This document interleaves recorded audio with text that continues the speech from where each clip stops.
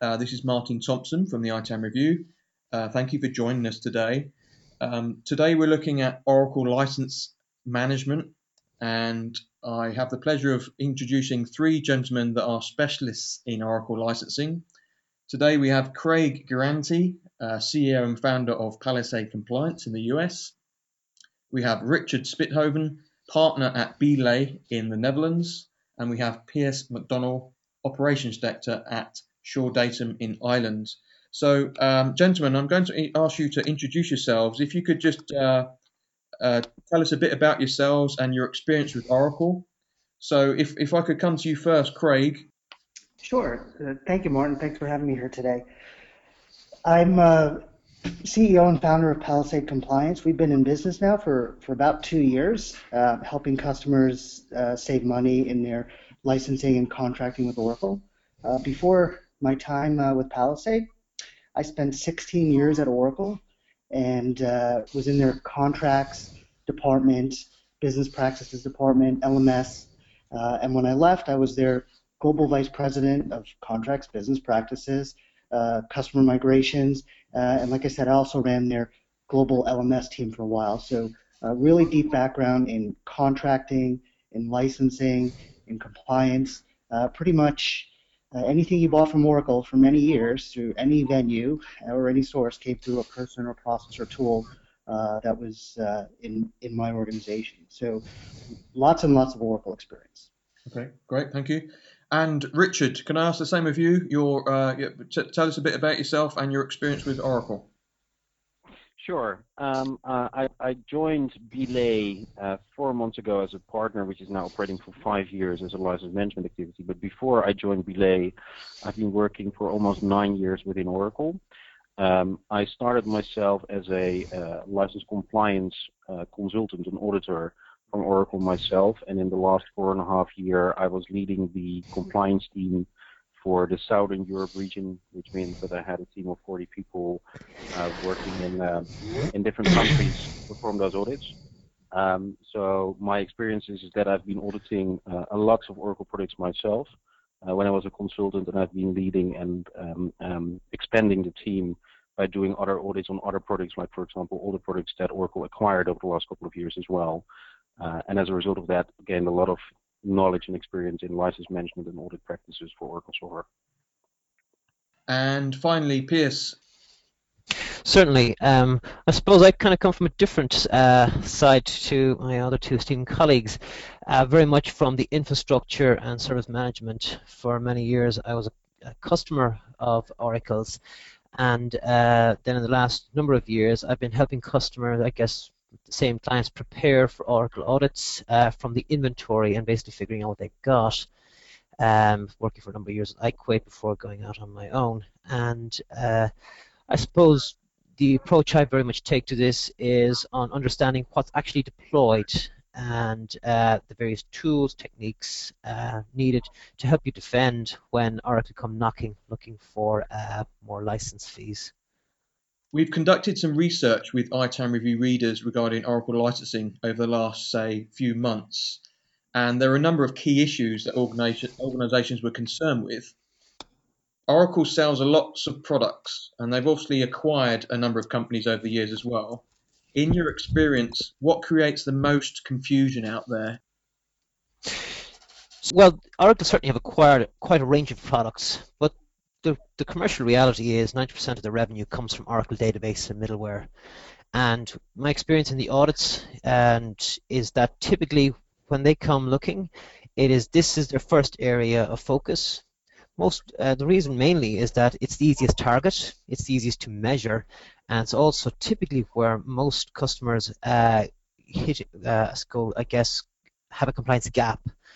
And I guess the elephant in the room is constantly virtualization and how databases and middleware is deployed on that, which is probably the greatest risk. Other products, if you've got Siebel or eBusiness Suite, these are typically, they're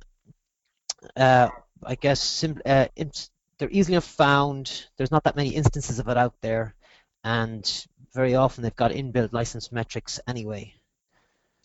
Great, thank you. Yeah, This is Richard. Maybe just to give some insight of what I know that the LMS organization is focusing on, because the LMS organization within Oracle has a strategy to only focus on 8 different products to get their revenue from, because they do their analysis at the beginning of the year as well to see, okay, where are we going to put our resource and efforts on, and where do we believe gets the most return of investment from where we focus on. So those 8 products are database, including options and management packs, application server, WebLogic, Tuxedo, SOA, eBusiness Suite, Siebel, and GD Edwards. Those are the 8 groups where the compliance organization from Oracle, the LMS organization, is looking at.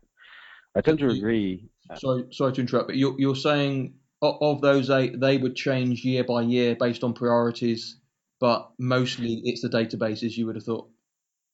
Yeah, well, I know that those 8 products are the priority for this year. What you see is that in practice, 60-70% of the activity is still database. Great. Okay. Thank you. And Craig, views on that? Well, the database, as was mentioned, is their cash cow. So I think when you look at the proportion of audits that they do, database and options management packs is going to be at the top. I think one of the challenges we face is now that Oracle has acquired so many companies, they've got so many avenues into their customers. So if they know or think that the customer's out of compliance on PeopleSoft or a Retech or something else that they may have bought a while back, they can use that as a lever to get into the company. So it could start with applications, but then move into database. So, database is the biggest target, but customers need to be careful with all of that, because when Oracle issues an audit letter, what I've seen is, they don't say, hey, we're just going to audit you on database and don't worry about that other stuff. They're going to worry about that other stuff too. And then the other challenge is, your sales teams and who needs to make quota and where are they in their fiscal year. So it's all in play, but database is where everyone focuses. It's the largest target. Right. Okay. Yeah, and what we shouldn't forget is that it also sometimes depends on the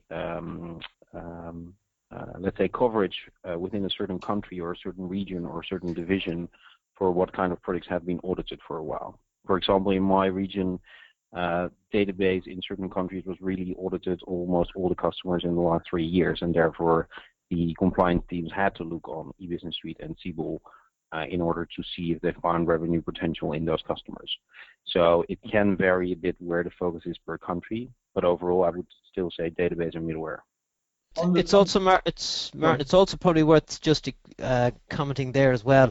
The database and middleware are by far the easiest to go out of compliance because of the, I guess, the install model, where by default it pretty much installs everything, and you can just so easily trip up and something that's installed but not in use that you could easily bring it into use and to be very honest, immediately create a license, basically a headache for yourself.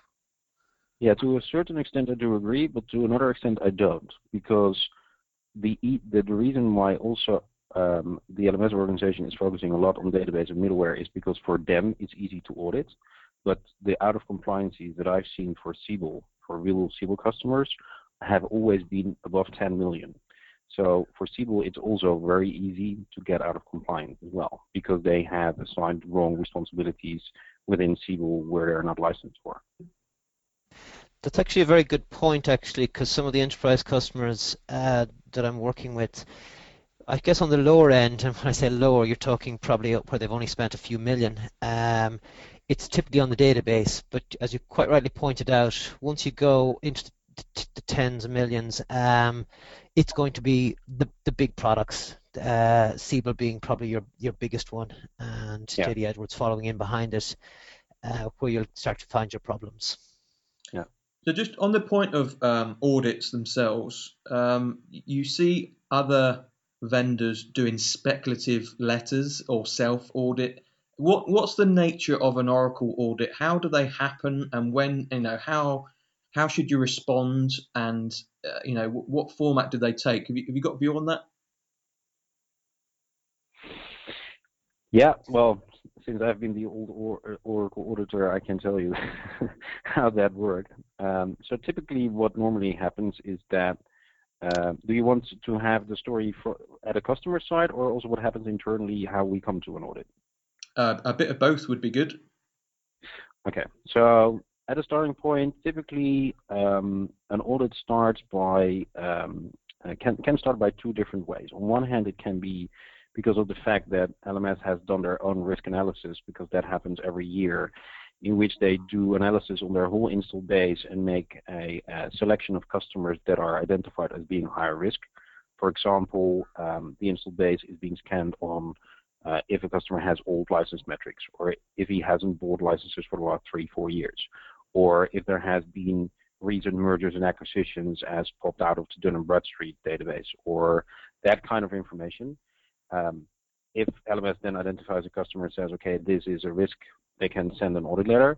The other way, and that is in I think 50% of the cases as well, the other way that an audit starts is when an Oracle account manager has heard something or has a suspicion within a customer, and he comes to LMS and says, well, I've heard they deploy VMware, or I've heard that they are setting up a disaster recovery environment in a new data center and they haven't bought any licenses for it. We should look at that.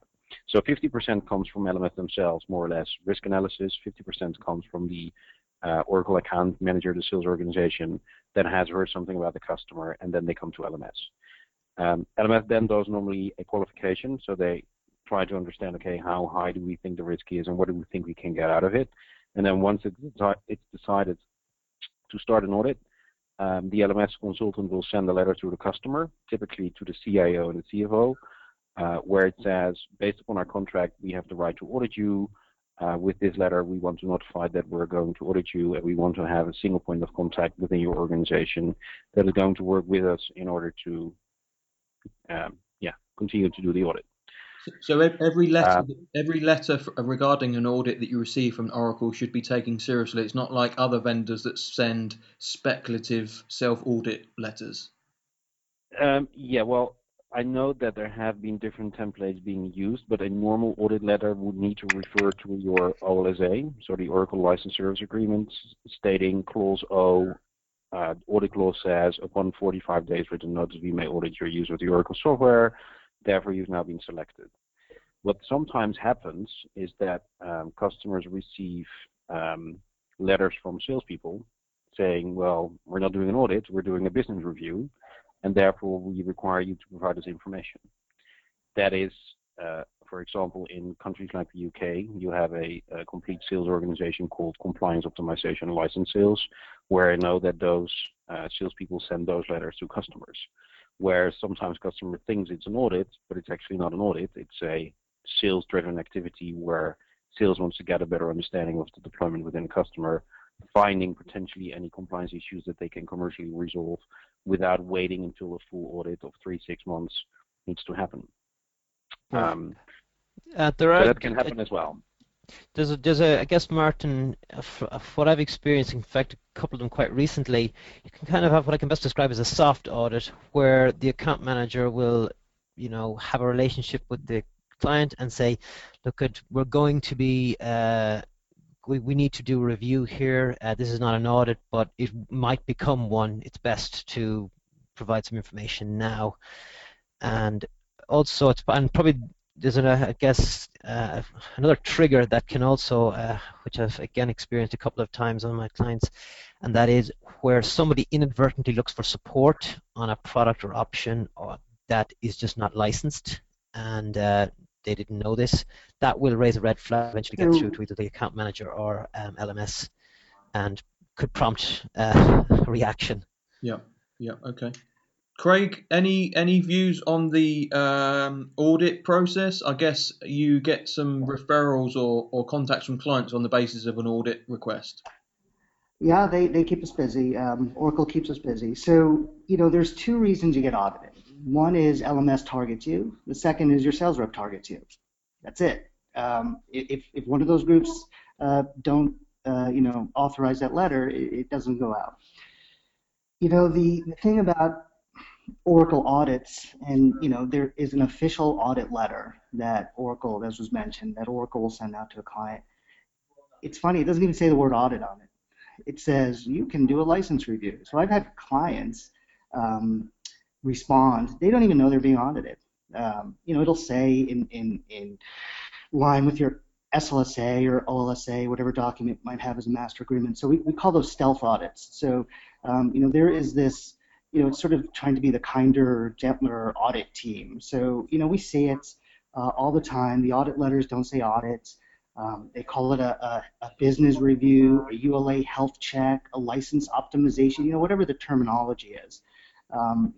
Whether it's an official audit or an unofficial audit, in terms of that letter having come from LMS, clients, if they don't take it seriously and they don't do all the right things, they're going to get hit with a big bill at the end. And hopefully they've done all the right things before they get that letter. And if not, then you have to mitigate the damage after you get the letter. So those things that, and as was mentioned, Oracle does have, they'll target certain, they'll have some campaigns, I guess, and they'll target certain industries or countries or product sets. But you will get a letter. And I've honestly had customers who they didn't even know they were audited. They even got the final report from Oracle, and they signed up with us, and they still didn't know they were audited because no one ever used the word. So it's an interesting dynamic that LMS is using sometimes when they're doing these audits. A bit in line with what Greg says, I believe every customer should at all times first understand, before he shares anything with Oracle in terms of role measurement data, he should first understand what he's sharing. What I've seen often with customers, and I do agree with Greg says, is that customers just send you all the data of their software usage to Oracle, not even knowing what it says, and then being presented a big bill. I've done it myself multiple times because I have that data. And I think as a customer in an audit, of course, in the end, you need to cooperate and you need to provide reasonable assistance and insight in what you're using to Oracle, but make sure that you have a clear view yourself before you share anything with anyone so that you can consider what the consequences are. It's probably, Martin, it's probably worth noting here that every pick of information that you share with Oracle, and it's with the account manager or of the team, can and generally will be used against you. So it sounds a bit pessimistic or whatever, but is the reality. If you mention anything, oh, we're thinking of divesting of one of the divisions, bang, that's a trigger. We've just installed and we're deploying a new accounting system, that's a trigger. Every piece of information that is shared. So therefore, great caution with any member of your organization, of client's organization, from the support desk to the contracts and procurement, right through to the developers. They need to be very careful in their communication with any vendor, but in particular the audit side at the Oracle side of things. Great, thank you. So I'd like to talk about LMS scripts in particular. It's my understanding, and please correct me if I'm wrong here, it's my understanding that in order to get a good view of what you have installed in terms of Oracle databases and options and packs, you need to deploy the LMS scripts, the scripts offered by Oracle, the Oracle LMS team. And then that data is, as you say before, sent to Oracle to interpret.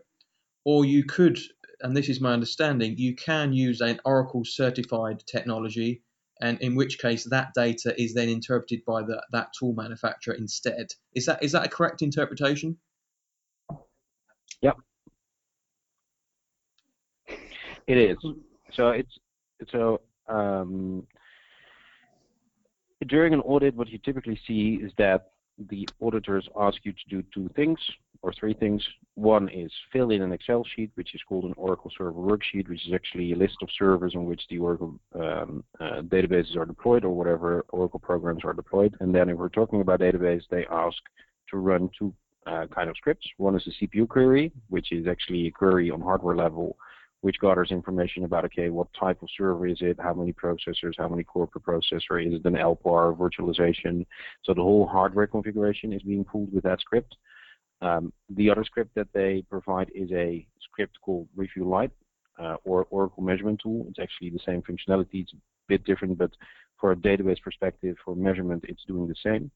and it actually fires off a number of queries on different tables on the Oracle database and results into 10 CSV files, which pulls information, for example, at the $V option table, the $V user table, etc., etc., etc. And that information is then normally being requested by the LMS team to be sent by the customer to Oracle.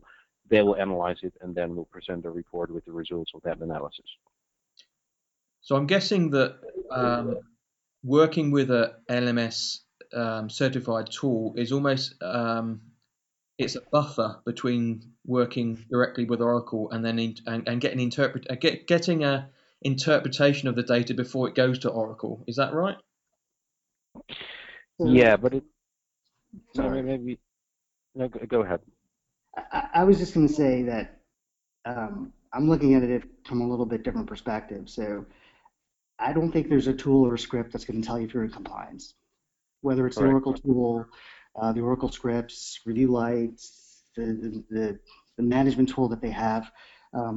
You have to understand your environments. You can run scripts, you can run Oracle scripts, you can run, often your DBAs are very knowledgeable and they've got their own scripts so they can figure out what's running. You can use a tool. You can use, there's lots of tools out there. You go to oracle.com, you find lots of tools. None of them tell you if you're in compliance. So I think that relying on a script or a tool, you can use it as one tool in your toolbox.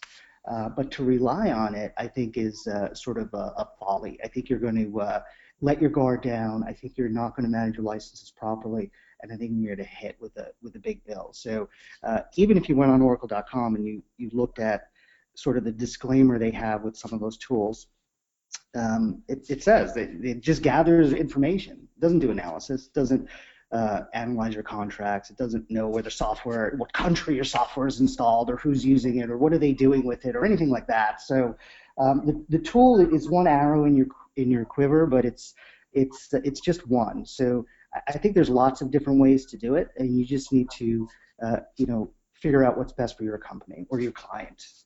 Well, just going to extend on Craig's point there.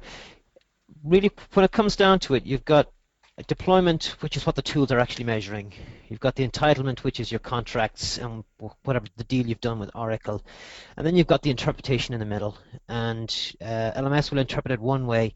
And to be frank, having the expert knowledge of people like ourselves in this call here to navigate you through that is really the third pillar in this, because the tools will only gather the information, and some of them will do it very, very well, very, very efficiently, but it's the raw information. In fact, in many cases, for example, Oracle themselves won't even accept Review Light for middleware.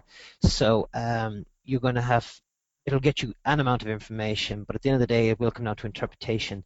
And really, the question you've got to ask yourself is, can I defend if I'm hit with a bill? Can I prove, or at least create enough doubt that we are licensed enough and that we have enough evidence to back up that assumption? And the biggest problem most clients have is they don't have that information, or they've handed it all over to Oracle and they can't tell if it's how it's been interpreted. What I always say I do agree, but in addition on that, a fool with a tool stays a fool. So a lot of people think I have a tool and now I know what I need to have in terms of number of licenses. And it's exactly what has been said already before. If you don't know what to do with it, if you don't know to understand how your contract works, if you don't understand what multiplexing means, if you don't understand if a certain table is making use of partitioning, but if it's a system table from Oracle and therefore doesn't require partitioning licenses, all kind of details that you would need to understand in order to really correctly establish your compliance position, no tool will provide that, and you need to have that knowledge. I like that quote, a fool with a tool is still a fool. Yeah, you can reuse that, Craig, that's not a problem. I stole it from somebody else as well. Excellent. So I absolutely appreciate that, these tools are not a silver bullet. I mean, even if you're looking at something like Adobe, which is relatively easy to manage compared to Oracle, it's still not a silver bullet. But have you got any advice of just about choosing tools or the strengths and weaknesses of what these tools actually do in regards to working with LMS scripts or working with LMS data?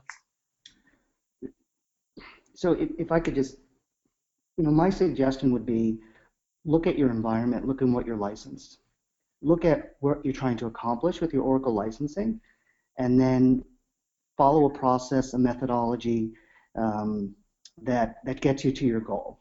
Don't pick a tool because you think it's, oh, it's got all the bells and whistles. Is it going to help you? Is it overkill? Is it underkill?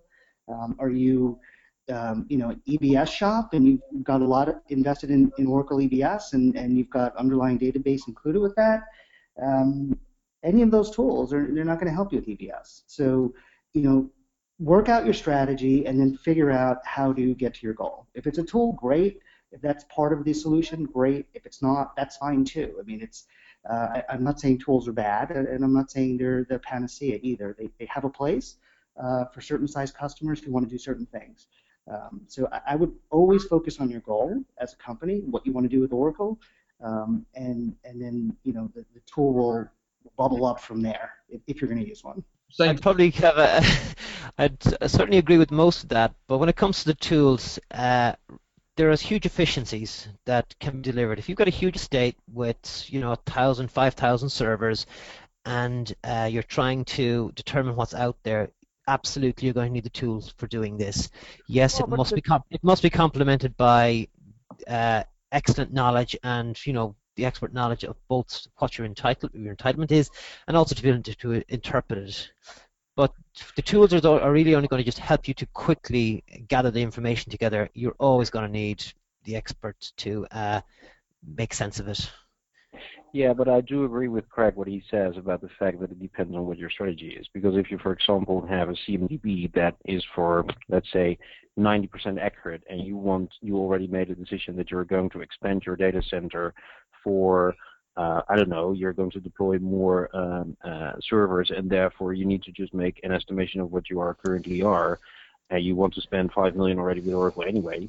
I'm just saying something. Then why would you at this moment in time buy a tool? So I think it fully depends on the strategy with what you want to achieve as well. I do understand where you're coming from with regard to the strategies, and of course you buy the tool suitable for, there's no point spending $500,000 on a tool if you've only got, quarter of a million in license. But the problem here is that the tools are not a once-off thing. They're used to continually support software asset management, Oracle being part of it. And that's where you get into trouble is that if it's difficult to keep monitoring and managing your estate, compliance gaps start to form very, very quickly, and the bills will start to roll in. Also, the second thing here is a tool can very often arm you with the information to defend. All you have to be is one page ahead of the Oracle LMS and account managers. If you can have just a little bit more information and can defend a position, you're in a much stronger negotiating position. That's why I believe the tools are a very important quiver, certainly not in your in any battle. Yeah, well, I think always if you start talking with Oracle LMS or sales, you need to know your facts, and I think that a tool can definitely help within it.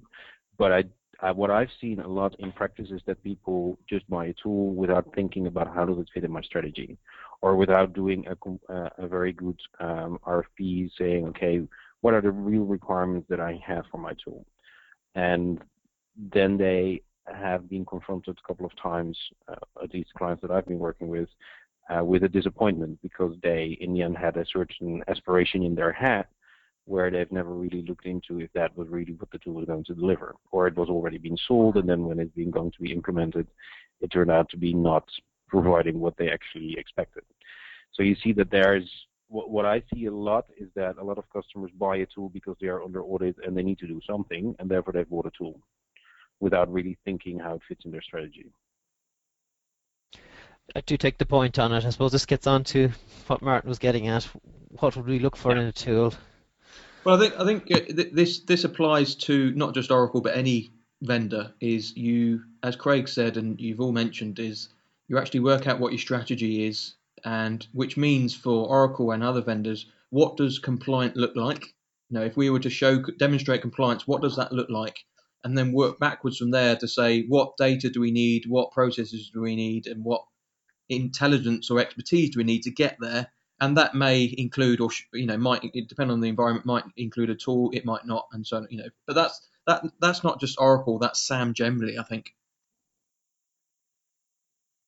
Yeah. What I'd like to just probably point, and this is probably moving back to the scripts rather than the tools, where I have a serious issue with the tools, and if you want to call them that, being provided by Oracle, is they're inadequate. Really, review light, CPU queries are cumbersome tools. They're the output that comes out of them, as I think it was Craig mentioned there, 10 CSV files, and they literally say at the top of them, this is for automated consumption.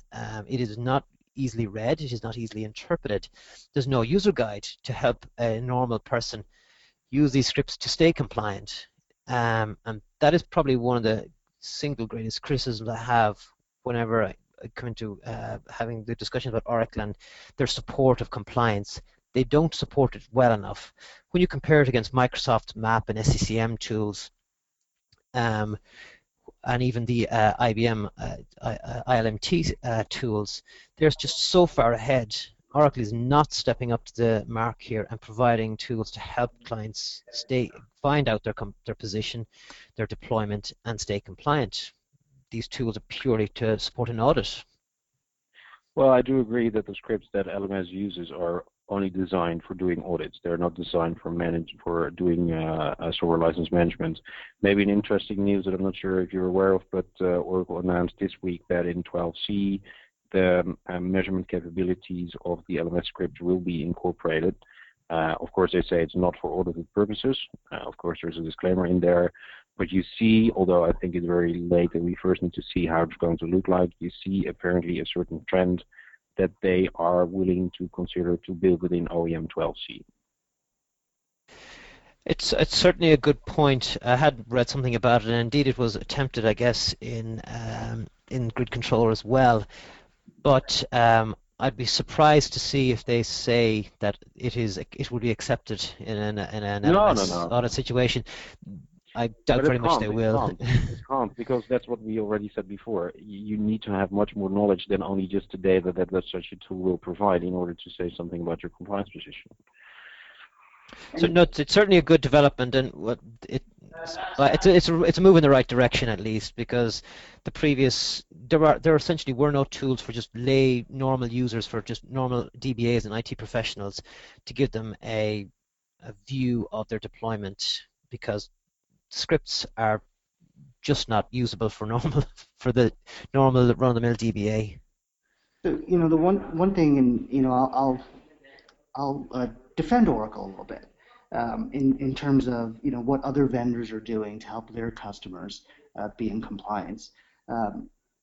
It's as was mentioned a couple of times. It's really easy to go out of compliance with your database when you buy Oracle software. It's not like they ship you a CD.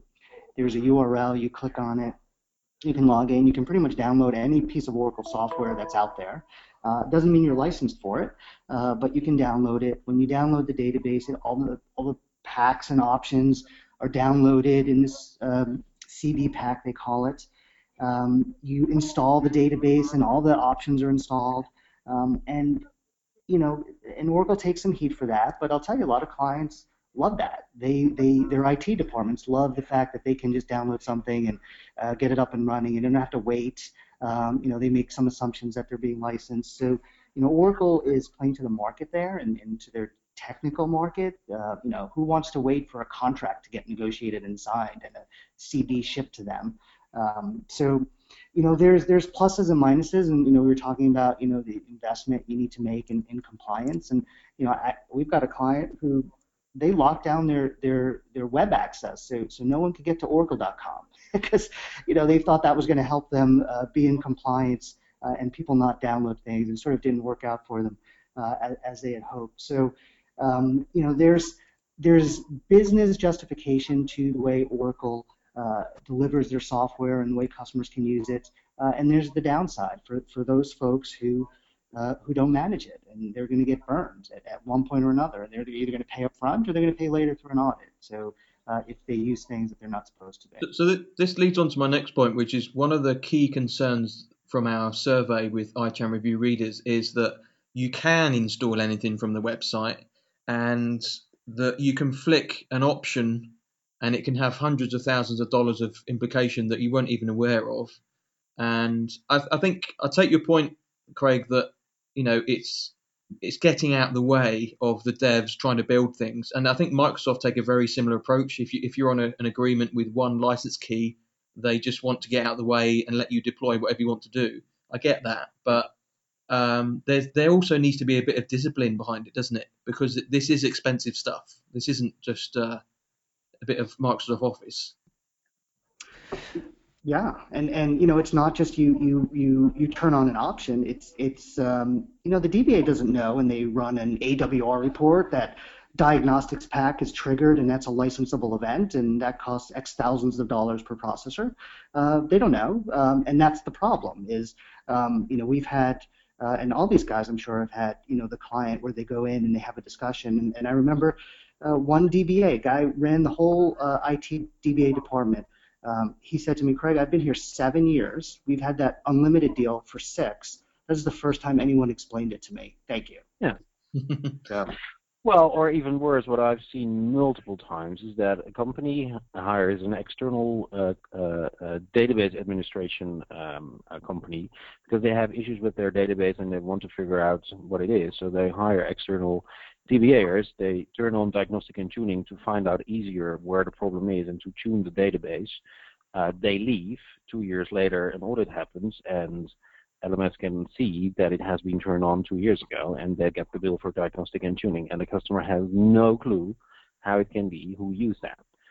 And it was done by an external company. In the end, the customer is responsible for having the right licenses, but he wasn't aware of the fact that the external party that he hired to fix the issue turned on the patch. I guess my view on this one is that what Oracle have done here is essentially allowed tactical decisions made by developers have a huge strategic impact. And Greg, I'm afraid I can't give them any defense here. They make it too easy for too low a level a person in an organization to make huge strategic decisions and without transparency. In other words, you can turn on, as you mentioned, tuning packs. God help you if you install partitioning or spatial, and not have a true understanding of the repercussions. And this cascades further when you talk about the virtualization problem, where the multiplier effect kicks in, and what turned out to be maybe a $40,000 decision at a developer level can turn into millions, and there's no protection. It's too easy to allow, and I can't. I wouldn't. I know you don't defend Oracle really. You're just being nice to them at the moment, but but I can't. I just and it's so hard to spot these things as well. A developer can so inadvertently switch on an option or a pack, and nobody knows about it till years later, and an audit hits. So I think it's a huge risk for customers, and they need to be aware of it. And as an auditor in the past, I always said, well, in your program documentation somewhere it's written down that if you install that, then you start using it, then you need to license it, which is actually there, but of course nobody reads that. I do agree from a usability perspective. In practice, it doesn't happen that people realize themselves that. On the other hand, I think we need to be honest that is also one of the reasons why companies like us exist, and that a lot of customers do need to have our support in order to tell them what it is. From a principal perspective, I think where is the border in terms of what is the responsibility of the customer versus what can a customer expect from a vendor, to how easy it is that certain software which he needs to license separately can be used or not without any technical limitations. There was an interesting point you made there, though, about the fact that just policy and communication, it's, I guess, developers will develop systems and solutions. If an organization does not communicate exactly what's covered in a EULA or what's covered in their enterprise agreement, and do it very, very clearly and unambiguously. And the idea of sending around the link to the website, it does not cover it. There is a certain amount of responsibility that must be borne by the clients here. We do try to educate them, of course, but very often it's too late. They need to be. This is a constant awareness campaign. They need to be among their entire IT team. That for all the major vendors, and particularly when it comes to enterprise software, small decisions there can have huge ramifications, and they do need to educate their IT teams. Exactly, and on all levels. So not only, like you say, sending around a contract or saying these are the products, but really make sure that people understand, okay, this license includes these technical components / products. These are part of what we have paid for. These are delivered on top of it. Those are separate licensable products, so you need to make sure that you can't use them. I mean, I had customers where I found in my old days in Oracle, I found them using Golden Gate, and they didn't have any license for Golden Gate. And I said, but how can it then be that you start using it? They said, well, we have a ULA. I said, yeah, okay. But Golden Gate is a company that Oracle acquired. It wasn't part of the ULA. Oh, yeah, but they told me I have a ULA, so I can just use whatever I want from Oracle. Right, okay. Well, then you know where it's going wrong. I think this is where potentially tools. I don't think tools can help right now at the moment, but in the future, I think if you could have a tool that said, "Dear Mr. Customer, Fred, the DBA, just flick this switch, and it cost you $200,000," just to make sure that you knew about that. I haven't seen any tool doing that, but I think if they could do that, which is probably a bit of black magic at the moment, that would be very powerful to as a fail-safe to make sure that people are aware of exactly what's going on. I think you would need to integrate that with some contract intelligence. Yeah. So someone switched on partitioning. So what? They have a license for it. So, listen, everybody wants. If I could make a tool that did all this, I would do it, and I would close up shop at Palisade, and I'd open up a software company that had this tool. It's just not going to happen, and it's again, and I think it was one of the first questions. Oracle's not just a database company anymore. No. EBS, Siebel, PeopleSoft, whatever they're going to buy next, hardware, Exadata, Java, Solaris. It's complicated stuff. And again, the tool, it has a place. Where that place depends on the size and scope of your problem or your environment. So in the absence of black magic and fairies and any other such magic, then what is the solution? Is it just a case of educating DBAs and change, more diligent change management? What's the solution for helping people address this issue? First, I would say make sure that you really understand what your contracts say. That's what I do agree with Greg says. So that is a contractual analysis into detail, because people sometimes think, oh yeah, I have 6 processors database, so I know what I have. Well, that doesn't really say a lot, because that means, okay, how is a processor defined? What technical components are or are not included in the database? What legal entities are allowed to make use of those licenses? Is it only for the internal business operations or for other companies hosting purposes? So there's much more that you really need to understand from your OLSA, and I'm just listing something here, or from your license agreement, so that you really understand that from a contractual perspective and from a technical perspective. And I believe that in order to avoid this, you need to do on a regular basis, you would actually need to do a check yourself. So really look into, okay, what software have I installed? Am I using it? How have I configured it? If I've configured it in such a way, how am I using it? Are there any changes in that? And just do a baseline on a yearly, 6-month, 3-month basis, depends a bit on how often certain things change. But to really do a check yourself based on facts, because that is the only way that you can really control it. And it doesn't mean, sometimes customers say, I want to monitor my compliance position continuously. First of all, I think that's ridiculous, because nobody asks you to do that continuously. Second of all, it's impossible. So I would just have a regular interval where you do that. Martin, can I say, I would suggest probably something low tech. The first thing I'd suggest is that IT departments budget for this properly. If you've got an investment of 10 million in Oracle products, whatever they be, then you need to be putting aside, typically 5 to 10% to manage those products. So in other words, don't be trying to beg and borrow from other teams and other resources to try and keep an eye on this. Second thing I'd say, and the point was just made there, don't be waiting until the audit hits. Quarterly or at least biannual true-ups or work out what you've got will be really important. Another very simple tip here is check your virtualization. Check what servers, and you could even leave out the Windows ones. Just focus on Unix because that's about 80% of what Oracle's deployed on anyway. And just see what is happening, because that is by far and away the highest risk and the place where the most damage can be done.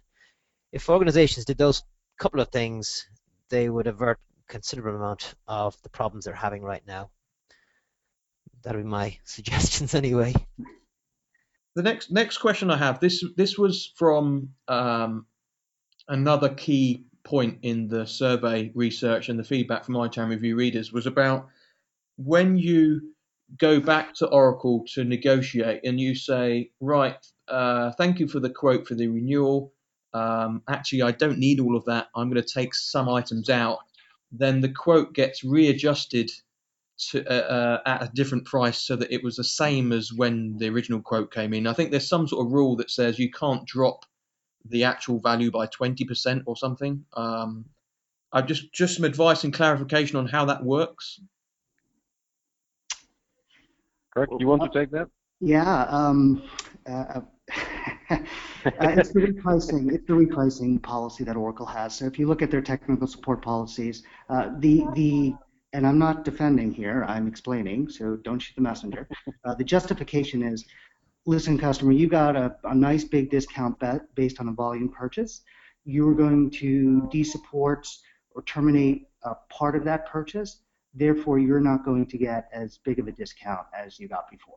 So you got a 70% discount. You're paying $1 million a year support. You want to terminate half those licenses. Great. We're just going to reprice it. Oracle's going to reprice it. And you're still going to pay $1 million a year. That's the rationale behind it. So this is, this comes up a lot on ULAs, on limited deals, when customers buy speculatively. They'll go 3 years later and they'll figure out, well, I had 30 products on this big agreement and I'm only using 10 of them. So I shouldn't have to pay this support bill now on these other 20. Or other things, or customers shrink in size. I had 1,000 employees, now I have 500. Oracle, be a good partner and take some of the pain here. So if you go to Oracle, and there's sort of two parts to this. If you go to Oracle and try to do that, they're going to number one, reprice your support, or number two, if you go to Oracle, and this is I've seen this over and over. Oracle, help me understand how I could spend less on support. And then the sales rep says, great, run these scripts so I can see what you're using. And then it goes off to LMS to do an audit. So often by reaching out to Oracle, you're going to end up with the audit police over there. So I'd be very careful.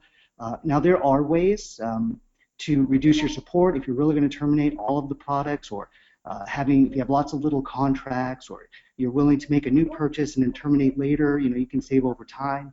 So there's all kinds of strategies that are out there to sort of navigate that. But what you're referring to is repricing, and customers hate it. So is there a way of, I know this is not going to be very helpful for people that are just going through this, but is the answer to actually negotiate before the contract is signed to say, I reserve the right to unbundle this at the same price? Is that possible? Anything's possible in a contract negotiation. Yeah. I think, Martin, I think it comes down to how much are you spending. If you're spending, 10 or 20 million and it's a year end, you can probably get quite a bit of leverage. I think one of the options that customers repricing is extremely difficult for only all but the largest of operations. But the option that should be looked at, and Craig can probably comment on this better, is you might want to just outright cancel and repurchase. If you find that the deal, the entire deal now, not part of it. You can't really break it up into pieces here. It may be an option that you decide, you know what, I bought these licenses, I bought all this product, well, I'll just cancel it outright and do a new deal. And that is that is certainly an option. And very often it's just a matter of going through the calculations on that and understanding the true impact. And I will emphasize true impact of doing that. Um, but that is certainly an option that where repricing may not be available to you, a straight new purchase is. And you'll find because it's a new purchase, your account manager will be very facilitating in terms of helping you through that. The only thing is that if the account manager finds out that it is because for a replacement, then he can get a penalty internally of 5 times the support fee that is being cancelled. They call it cancel and replace within Oracle. So then the sales account manager may not be so willing to cooperate with a customer to do so.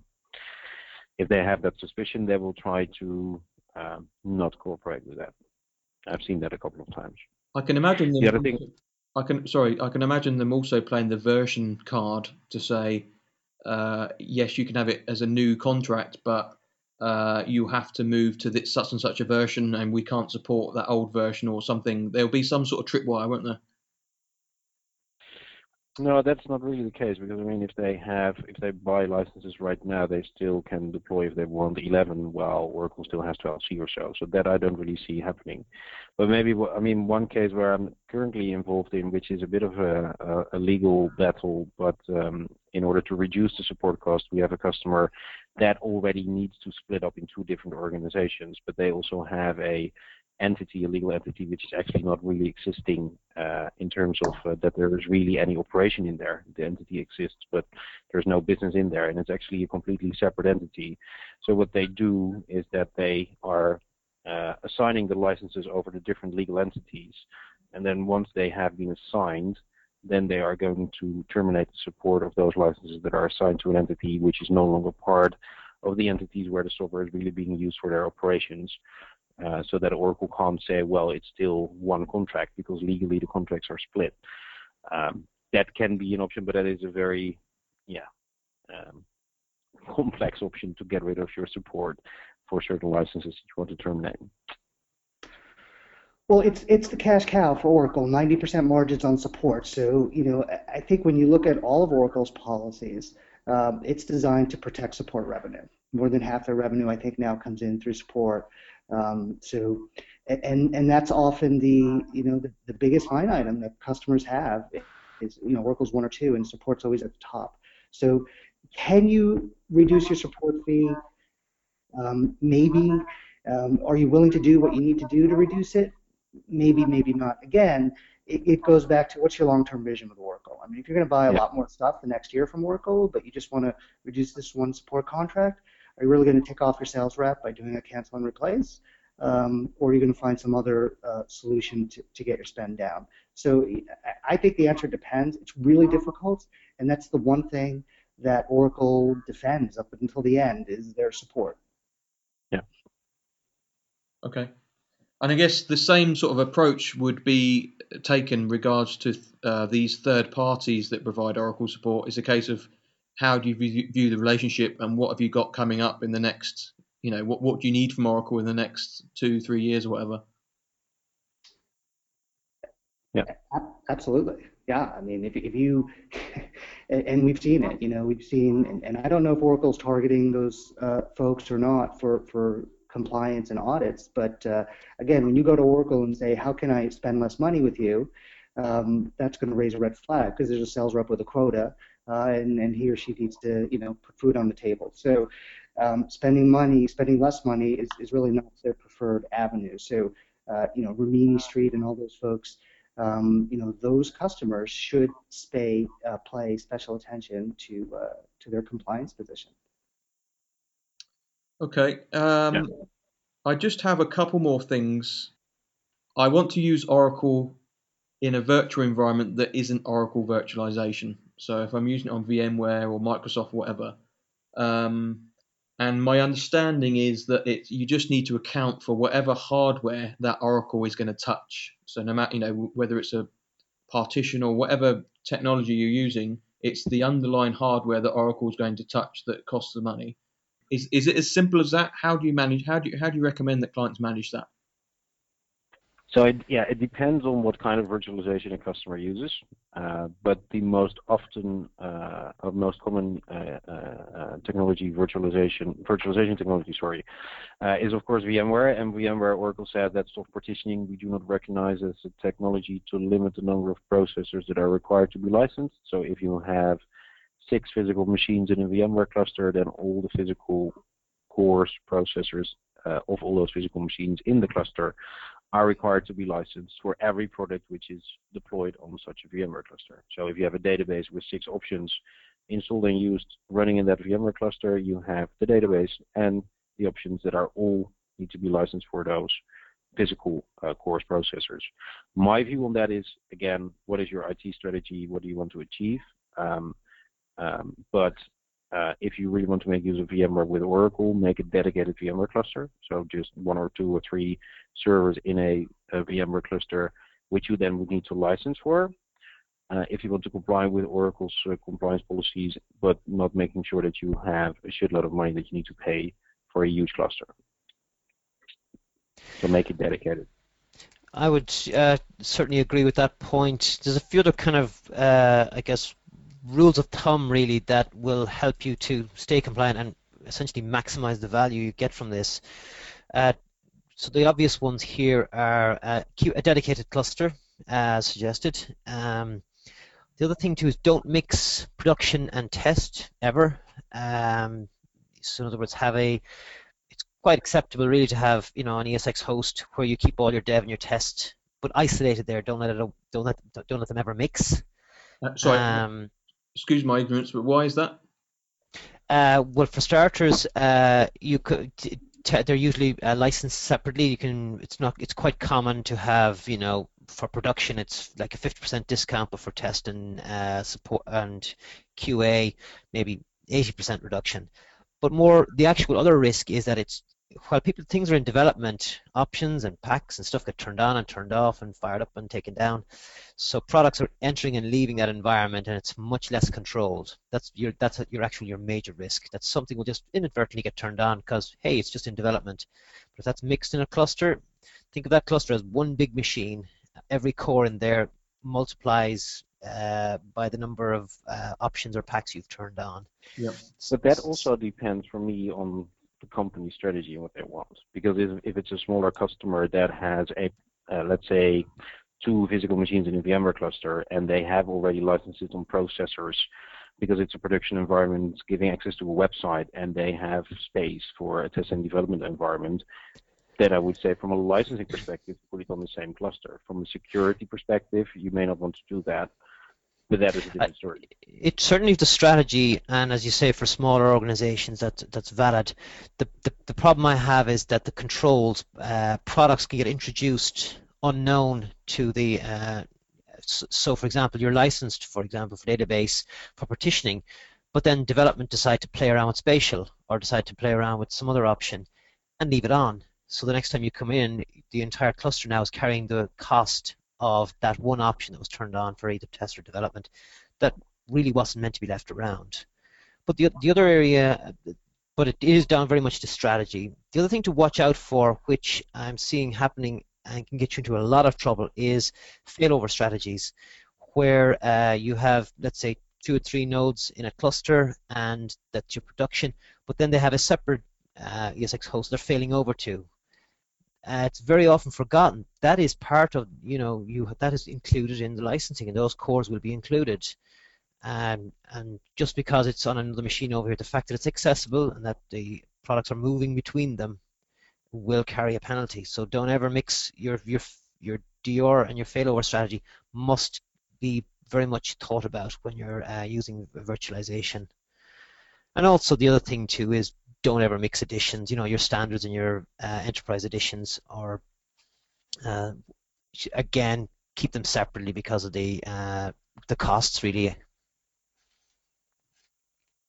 Well, I mean, if a customer would be able to deploy standard edition on a VMware cluster, that might often be a very interesting case because then they would need to count sockets. But yeah, that's a very specific where we go. It is, but it's funnily enough, it's the one that I've almost any large site I come across, it pops up. I think it's down to Seriously? legacy. Yes, I almost never see it. I guess it's two different views of the world we take. Yeah. With the virtualization point, and I think everybody is saying very similar things. But what we do, the first thing I recommend is, customers think about it before they implement. It's number one, and we walk them through it, and we start with, in a perfect world, if you don't have to worry about licensing costs, how would you like your IT architecture to be when it comes to Oracle? And okay, we've got this many servers, it's this cluster, VM, we're doing this, this, and this. Okay, well, here's your licensing costs, your risk, your exposure. Is it worth it? It's going to cost you $40 million to set up that Oracle environment in that cluster. Is that worth it to you? No. Okay. What else can we do? Well, and through that process, we explain, well, here's why it's $40 million. And I think, Martin, you said in the beginning, you have to pay for where look at the hardware where Oracle is going to run or is running. And I think with virtualization, outside really of their virtualization, and I know there's a lot of complexity here, it's the hardware where it could potentially run, even if it's never run there. So that's always the surprise and the gotcha, and virtualization is always an issue.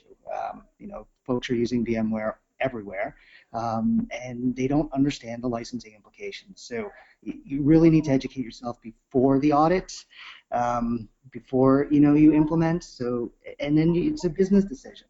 Is it worth it? Is it worth it to do it like this, or is there a better way to do it? I was going to throw in a sort of a silver lining. If you're in an Oracle ULA, virtualization is an absolute godsend.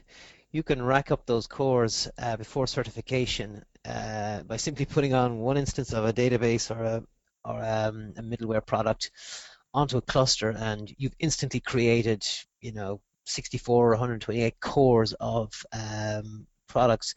So organizations that have a ULA, they should take a hard look at doing it the other way around. In other words, how can I put an Oracle product on, a product covered by the ULA, I'll emphasize, covered by the ULA on all my enterprise, on all of my virtualization, because I've been, and these are, I'm sure Craig is more than aware of them, optimization projects where you want to get the absolute maximum value out of a particular agreement. And you can be hugely advantageous to have to turn essentially the sword. The sword cuts two ways, and it can cut in your favor as well. That's a really great point, and you just really need to. And again, and we're all sort of saying the same thing. The ULA is an area where Oracle is selling it a lot. They push it almost on every customer, small, medium, and large. And how to count, and I think you've heard us all, like some we're agreeing, we're disagreeing. There's an art and a science to even counting and how many. It's not exact, which is why I think we all jumped up and said tool, oh my, it's not going to be a panacea. But even the ULA, you have to think about. We have a client whose ULA expires in May, and virtualization has come up, and they have a private cloud with 100,000 cores. And they came in and said, we're going to put Oracle in here, and we're going to license 100,000 cores. Okay, let's talk about that. Let's talk about what's going to happen when you certify and give Oracle a number of 100,000. And let's talk about the risk now of turning on a partitioning or spatial or something that's not licensed for 100,000. So it's a great strategy as long as you understand the risks and the benefits and where you want to go with Oracle. Exactly. That's what I wanted to say, Greg, because I had a customer that maximized their ULA when I was in my Oracle days, and they came with 6,000 processors or whatever it was, where it was initiated 500 projected, and I started an audit, and I found it out of compliance of 20 million because they had one option turned on in that same VMware cluster. Yeah, and then if you are not aware of those risks, then you have in the end not really achieved what you wanted as a customer. And I love the idea. I would love to be typing out that certification with 100,000 or 200,000 cores. Me as well. Yeah. It's probably a conversation for a whole webcast on its own. Optimizing your ULA and just navigating it, because it's a whole project and a whole it's such a huge impact to an organization, but it can go so wrong as well. Yeah, agreed. So thank you, gentlemen. We've been through some great advice on Oracle today. Just to wrap up, could I just ask you to provide a quick summary to listeners on what you think is the some advice on how to manage Oracle more effectively? Yeah, so my quick summary would be understand your contracts, understand your entitlements, understand really what you are allowed and what you're not allowed to do as per your contracts. Then make sure that you really understand with all the complexity what you're using, how you're using, if you're using it, and how it's configured. Bring those on a regular basis together to create a baseline, reconcile that, create your compliance position, and take the appropriate actions as per your strategy as a company with regards to your software licenses as a result of that. But make sure that you have the facts clear. That would be my summary of what you would need to do. What's your definition of regularly? Quarterly? Biannually? It depends on the organization how dynamic it is, but for enterprise customers, I would recommend to do that on a half-year basis, and that should be sufficient for Oracle. Great. Craig, what's your final advice on just optimizing Oracle? No worries, and thanks again for having me today. This was a great discussion. You know, Oracle tells you, if you read their software investment guide, it says clearly it is the customer's responsibility to maintain compliance with their license grant. So that is my advice to customers: take responsibility and take control. Even under audit circumstances, customers have all the data, all the information that is needed to get through an audit. So if customers take responsibility, they understand their contracts, they understand their usage, they understand their corporate goals, they've built in proper safeguards. Again, it's not going to be a panacea if someone hits a button and an alert goes off that says you're using something that you're not supposed to be doing, but you know, whether it's a year or twice yearly or once a year, unless you have a big acquisition or divestiture or something like that. So I just advise customers to take control, and take responsibility, and use that to their advantage. And if you do that, and whatever that means for you as a client and how big and small you are, whether you're buying a tool or not buying a tool or bringing a consultant or doing it in-house or however you do that, as long as you take responsibility, you'll be fine. Pierce, any advice on managing Oracle more effectively? Certainly, Martin. Really, organizations, they've taken a strategic decision, they've invested millions in an incredible asset. They just need to take some time and to invest a little to manage that asset to ensure that they get the maximum value from it and that it doesn't become a liability in the future. Thank you very much for your time today, gentlemen. For those listening in today and want to learn more about what you do, how can we find out more? So, Craig, if I can ask you first, what's the name of your company, the sort of work you do for your clients, and where we can find out more? Well, thank you, Martin, for your time today. Our company name is Palisade Compliance, and you can reach us at www.palisadecompliance.com. What we do is we help businesses save money on Oracle licensing and services. We do that. We've got a few different services: contract negotiations, audits and compliance, our signature service, compliance assurance. So anything to do with your contracting, licensing, auditing for Oracle, we can help. And Richard. My company is Belay, which is a company headquartered in the Netherlands, which you can find more information on b-lay.com. And our company is specialized in providing license management services from a contract analysis part, but also from a technical analysis part. So anything that you want to understand with regards to your Oracle licenses, what you are entitled to make use of it, but also how you can quantify or measure the usage, how do you analyze that data, and how can you turn that into understandable facts. We support our customers by providing different services, audit support directly, but also through our partners, like, for example, Palisade, but also other partners in other countries. Great, thank you. And finally, Piers. Thank you, Martin. Our company is SureDatum, and we help clients reduce their software license costs. We focus on Oracle and Microsoft. We're vendor independent, and we don't resell the licenses. And you can find out more about us at suredatum.com. That's suredatum.com. So that concludes our Oracle License Management webcast. If you have any questions regarding Oracle licensing, please feel free to drop into our LinkedIn group. I believe there's over 2,000 of your peers in there that you can ask questions about Oracle licensing. Understandably, if you want to be a bit more discreet and anonymous about that, please drop us a line via the ITAM review website, itassetmanagement.net. Click on the contact form there and please drop us a line anonymously to ask any questions about Oracle, and we can ask that question in the group on your behalf. Thank you for your time and speak to you soon.